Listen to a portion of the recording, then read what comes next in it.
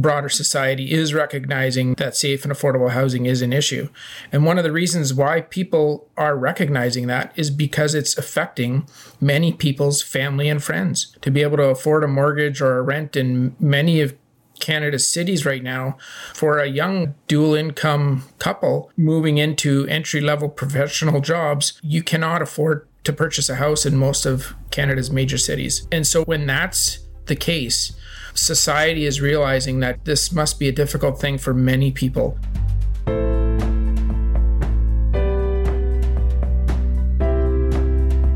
Welcome to Sustainability Leaders.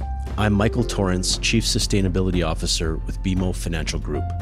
On this show, we will talk with leading sustainability practitioners from the corporate, investor, academic, and NGO communities to explore how this rapidly evolving field of sustainability is impacting global investment, business practices, and our world. The views expressed here are those of the participants and not those of Bank of Montreal, its affiliates, or subsidiaries.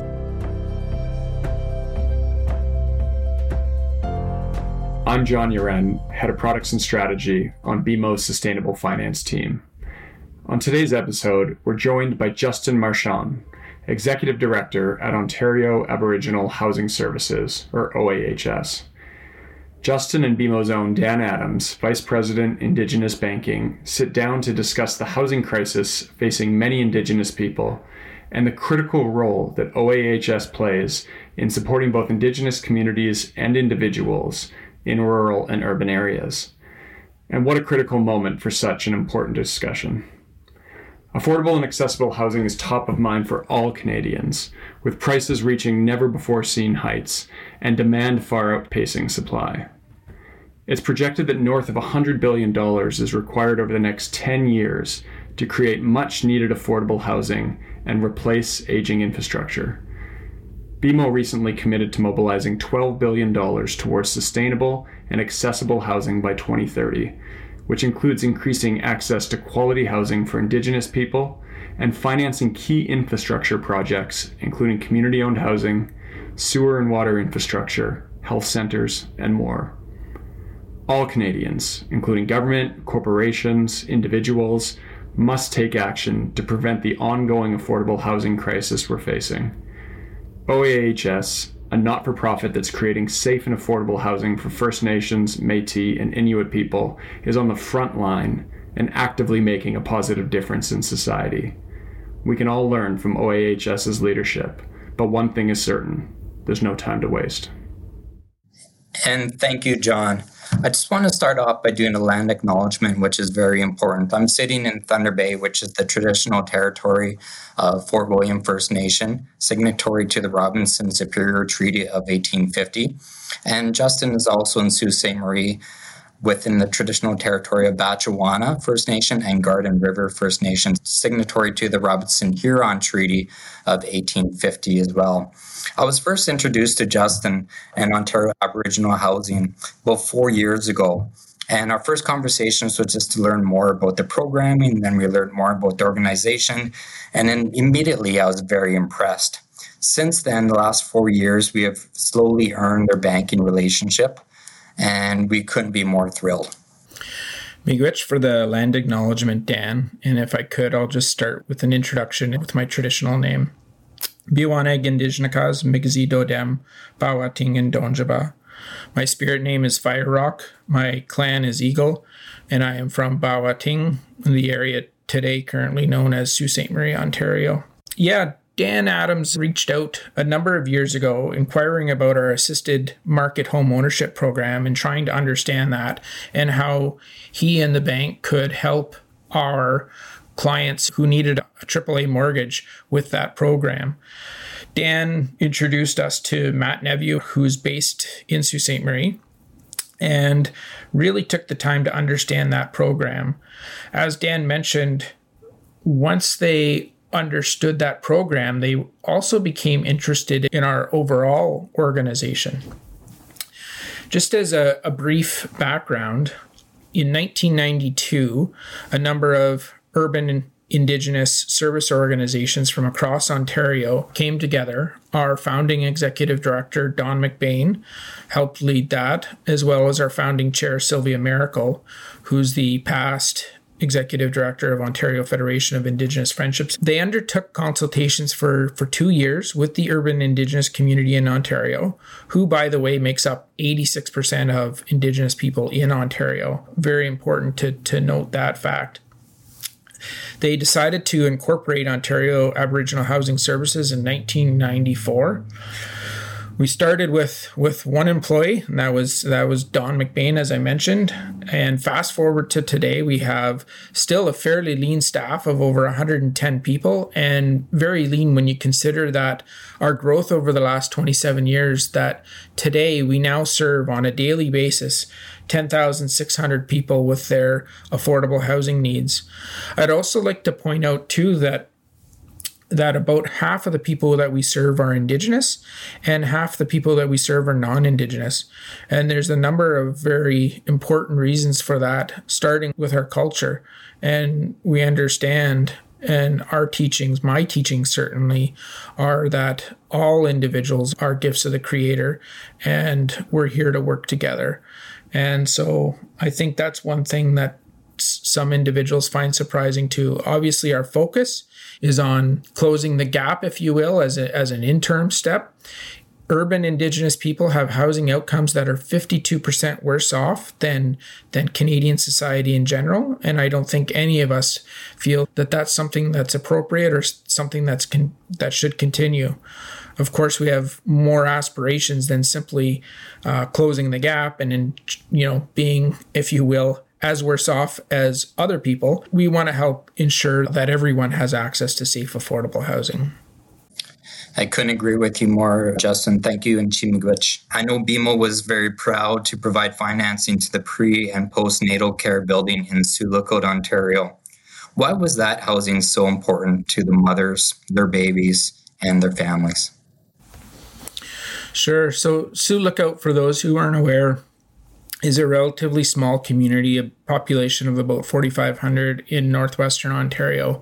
However, they serve a large geography. Over 31 First Nations, fly-in First Nations. Sioux Lookout is, generally speaking, is their first stop on the way to rural and urban parts of Ontario.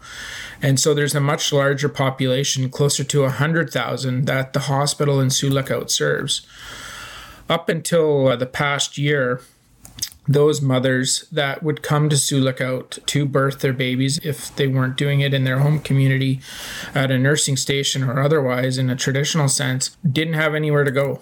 Hotels would be one option, but the availability wasn't always there. So in terms of coming to an urban area, sometimes for the first time, it's a very different experience than living in their home. And so we wanted to make sure that we had culturally appropriate housing and the requisite services available so that people felt welcome and that the birth of their child or children would be a very positive experience. So this is something that BMO helped us out with. We wouldn't have been able to do it without BMO, and just the fact that the bank took the time to really understand our business was very much appreciated.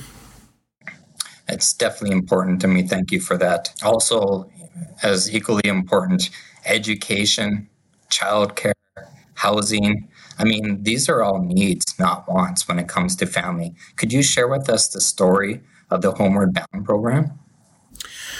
Sure. Everyone wants their children in their communities and the people that they know, their friends and family, to be successful and to thrive. So in terms of education, childcare, and housing, education is one of the best ways to break the cycle of poverty. However, it's not the only way. At a very fundamental level, if you look at Maslow's hierarchy of needs, or Indigenous communities, particularly out west, upon which Maslow's hierarchy of needs was based, housing is one of those core needs as a human being. If you don't have housing, then you're not able to participate in other areas of our life that lead to success, such as education.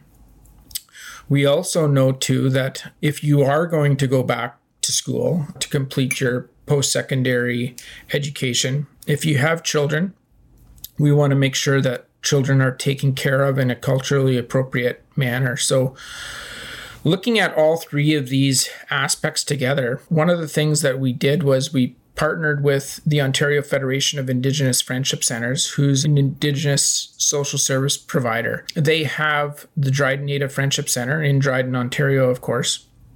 And their expertise is supporting education and providing childcare. Our expertise as a housing provider, of course, is providing housing. So what we were able to do was to bring together in one physical geographic location housing along with on-site childcare and on-site support for education.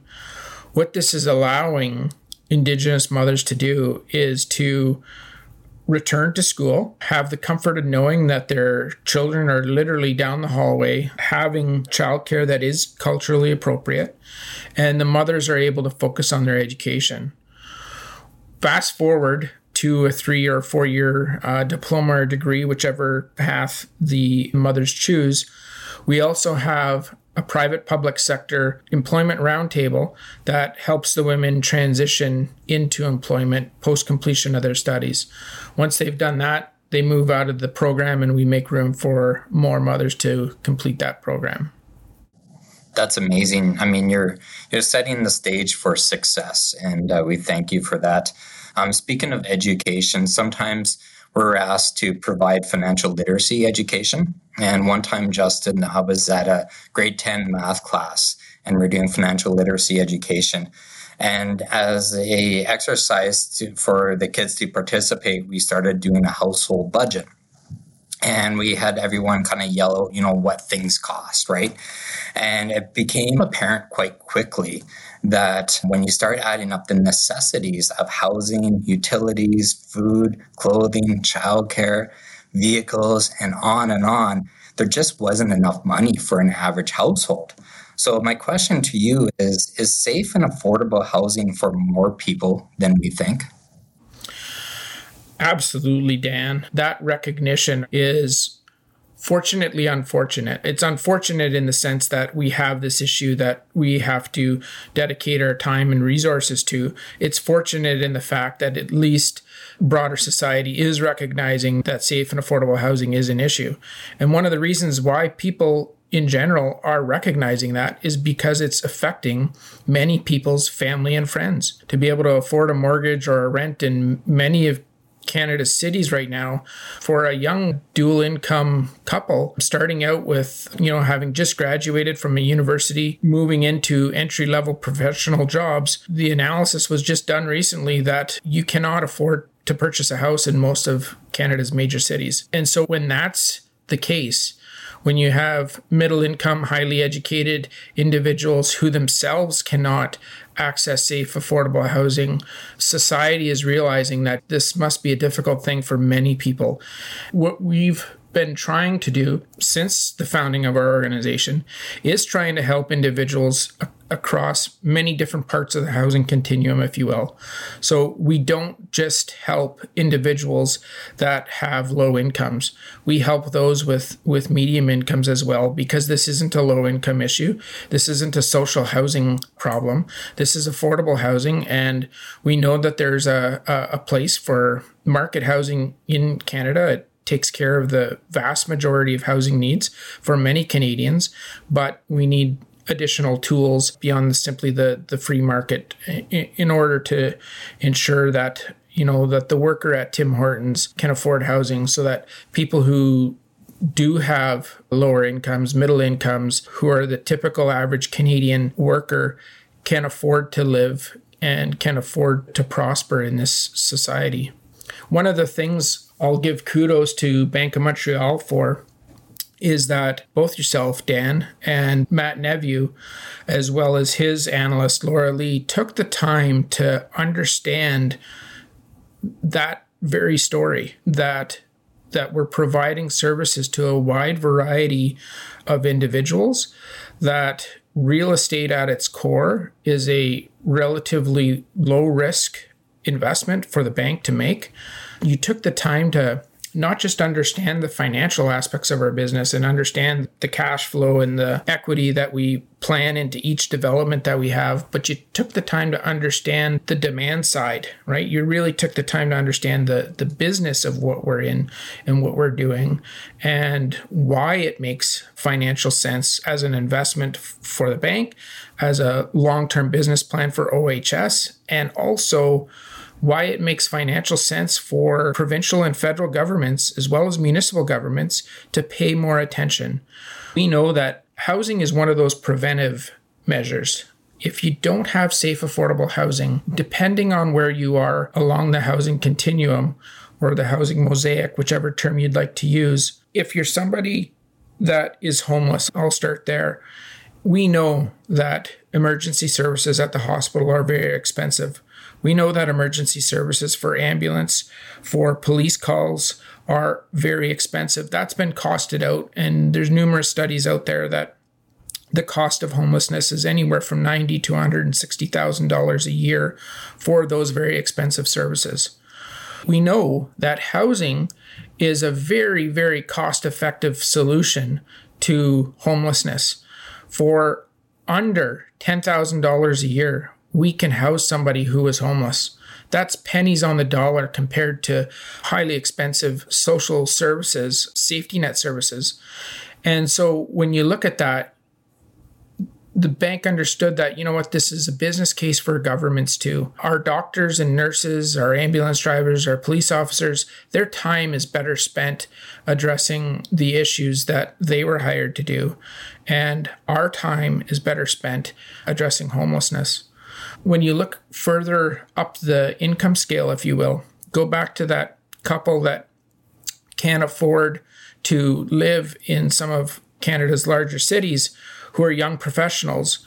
When you have businesses that are crying for labor right now, crying for skilled professional labor, and if you don't have access to the labor, businesses are hurting too. And if people don't have access to the housing where a business needs them located, then they're often accepting lower paid jobs just to go into an area that they can afford as opposed to maybe reaching their full potential. So it's right across the spectrum, Dan. And I think, again, I just want to say miigwech to the BMO team for really understanding the demand side of our business and in understanding how much opportunity there is.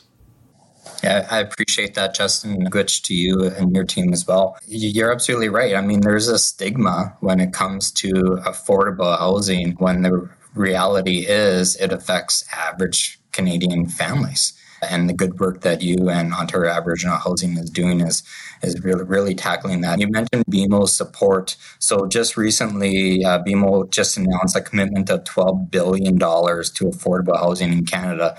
We as a bank acknowledge that there is an issue here, and it's something that as a responsible corporate citizen, we're going to take on head on. But what can government and all other corporations and all Canadians in general do to help with the huge demand for safe and affordable housing? I think I'll start where Bank of Montreal started. And we're starting to see some of the other big banks look at safe and affordable housing as a business opportunity for them. And I think that's a great start. Hopefully more will follow your lead. Again, in terms of the nonprofit housing sector or the affordable housing sector, our loan losses are negligible, if any at all. Just in terms of that business case in a nutshell, our rents are by design below market. The bank has an inherent cushion in our cash flow in that we are charging below market rents. We also have developments that have a fairly significant amount of equity in each development, and part of that is to help us achieve lower rents that are affordable for most people. So Bank of Montreal understood that, and you can see that some of the other banks have followed your lead. In terms of what government can do, our governments are selected by citizens of Canada and residents of Canada. So I think individuals who are experiencing housing issues, please take the time to contact your candidates in the federal and provincial arenas, municipal as well. We traditionally have not had a very active voter base in Canada. What that means is that when you do reach out to candidates of all political stripes and let them know that housing is an issue, your voice is essentially outsized. Whether it's yourself that's experiencing an issue or whether it's friends or family, please let your politicians know that this is something that needs to be supported. And when I say supported, flipping to what government can do, it's not always about dollars. There's policies that municipal governments can make to ease the burden on all developers, whether they're nonprofit developers or whether they're private market developers, to facilitate the construction of new homes, to facilitate the construction of new apartment buildings. The amount of hurdles that any developer has to go through has only been increasing over the years, and I don't think that's a coincidence. It's not the sole cause, but it's not a coincidence that we find ourselves in this housing crisis right now. The other thing that provincial and federal governments can do is look at different policies. Federal and provincial governments could make those policy choices, and I'll touch on one example, is making the choice to invest program dollars in preventive programs rather than reactive programs. So again, going back to the notion that housing is a preventive program that not only reduces barriers for individuals to participate in society, whether that's education, whether it's employment, but also to support their success. And we know that if we don't do that, it does cost governments far more, manyfold dollars more to address issues further down the line, and we have much poorer outcomes. So really, I think it's also incumbent on governments to understand the business case that Bank of Montreal has understood, that investments in safe, affordable housing help our entire society. It helps first and foremost, the individuals who need the housing. It helps employers who need labor. It helps reduce strain and demand on other social services. And it provides a better financial and social return for all of us. Just in closing, if I could, one of the things that's unique about Ontario Aboriginal Housing Services that I'd also like to highlight is that we are very much a community-based, community-governed organization. We're unique amongst a number of other nonprofit housing providers in that we have elected members on our board, which is not typical of many housing providers. Our governance structure is comprised of the three largest Indigenous provincial territorial organizations in Ontario, that being the Ontario Native Women's Association, the Ontario Federation of Indigenous Friendship Centres, and the Métis Nation of Ontario. And why I'd just like to close with that thought is that it really ensures that what we're doing is driven by community, and that what we are doing is meeting those highest priority needs as defined by the community. And we know that when community leads the way on issues that are affecting community, we know that community is much more successful. So I think this is a great partnership between community, the nonprofit sector, the private sector being Bank of Montreal, and various levels of government. I think what we're really showing, Dan, is that we can work together, and we can work together for the success of everyone involved. Absolutely. Justin, I just want to say thank you, Chief Miigwech, for having this important conversation with us, and I hope we continue it. And Wamapi. Wamapi.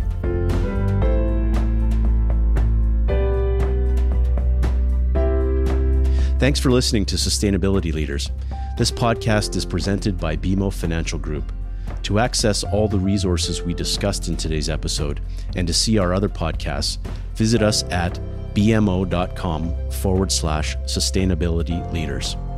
You can listen and subscribe free to our show on Apple Podcasts or your favorite podcast provider, and we'll greatly appreciate a rating and review and any feedback that you might have. Our show and resources are produced with support from BMO's marketing team and Puddle Creative.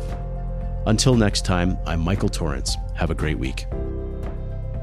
The views expressed here are those of the participants and not those of Bank of Montreal, its affiliates, or subsidiaries. This is not intended to serve as a complete analysis of every material fact regarding any company, industry, strategy, or security. This presentation may contain forward-looking statements. Investors are cautioned not to place undue reliance on such statements as actual results could vary. This presentation is for general information purposes only and does not constitute investment, legal, or tax advice, and is not intended as an endorsement of any specific investment product or service. Individual investors should consult with an investment, tax, and/or legal professional about their personal situation. Past performance is not indicative of future results.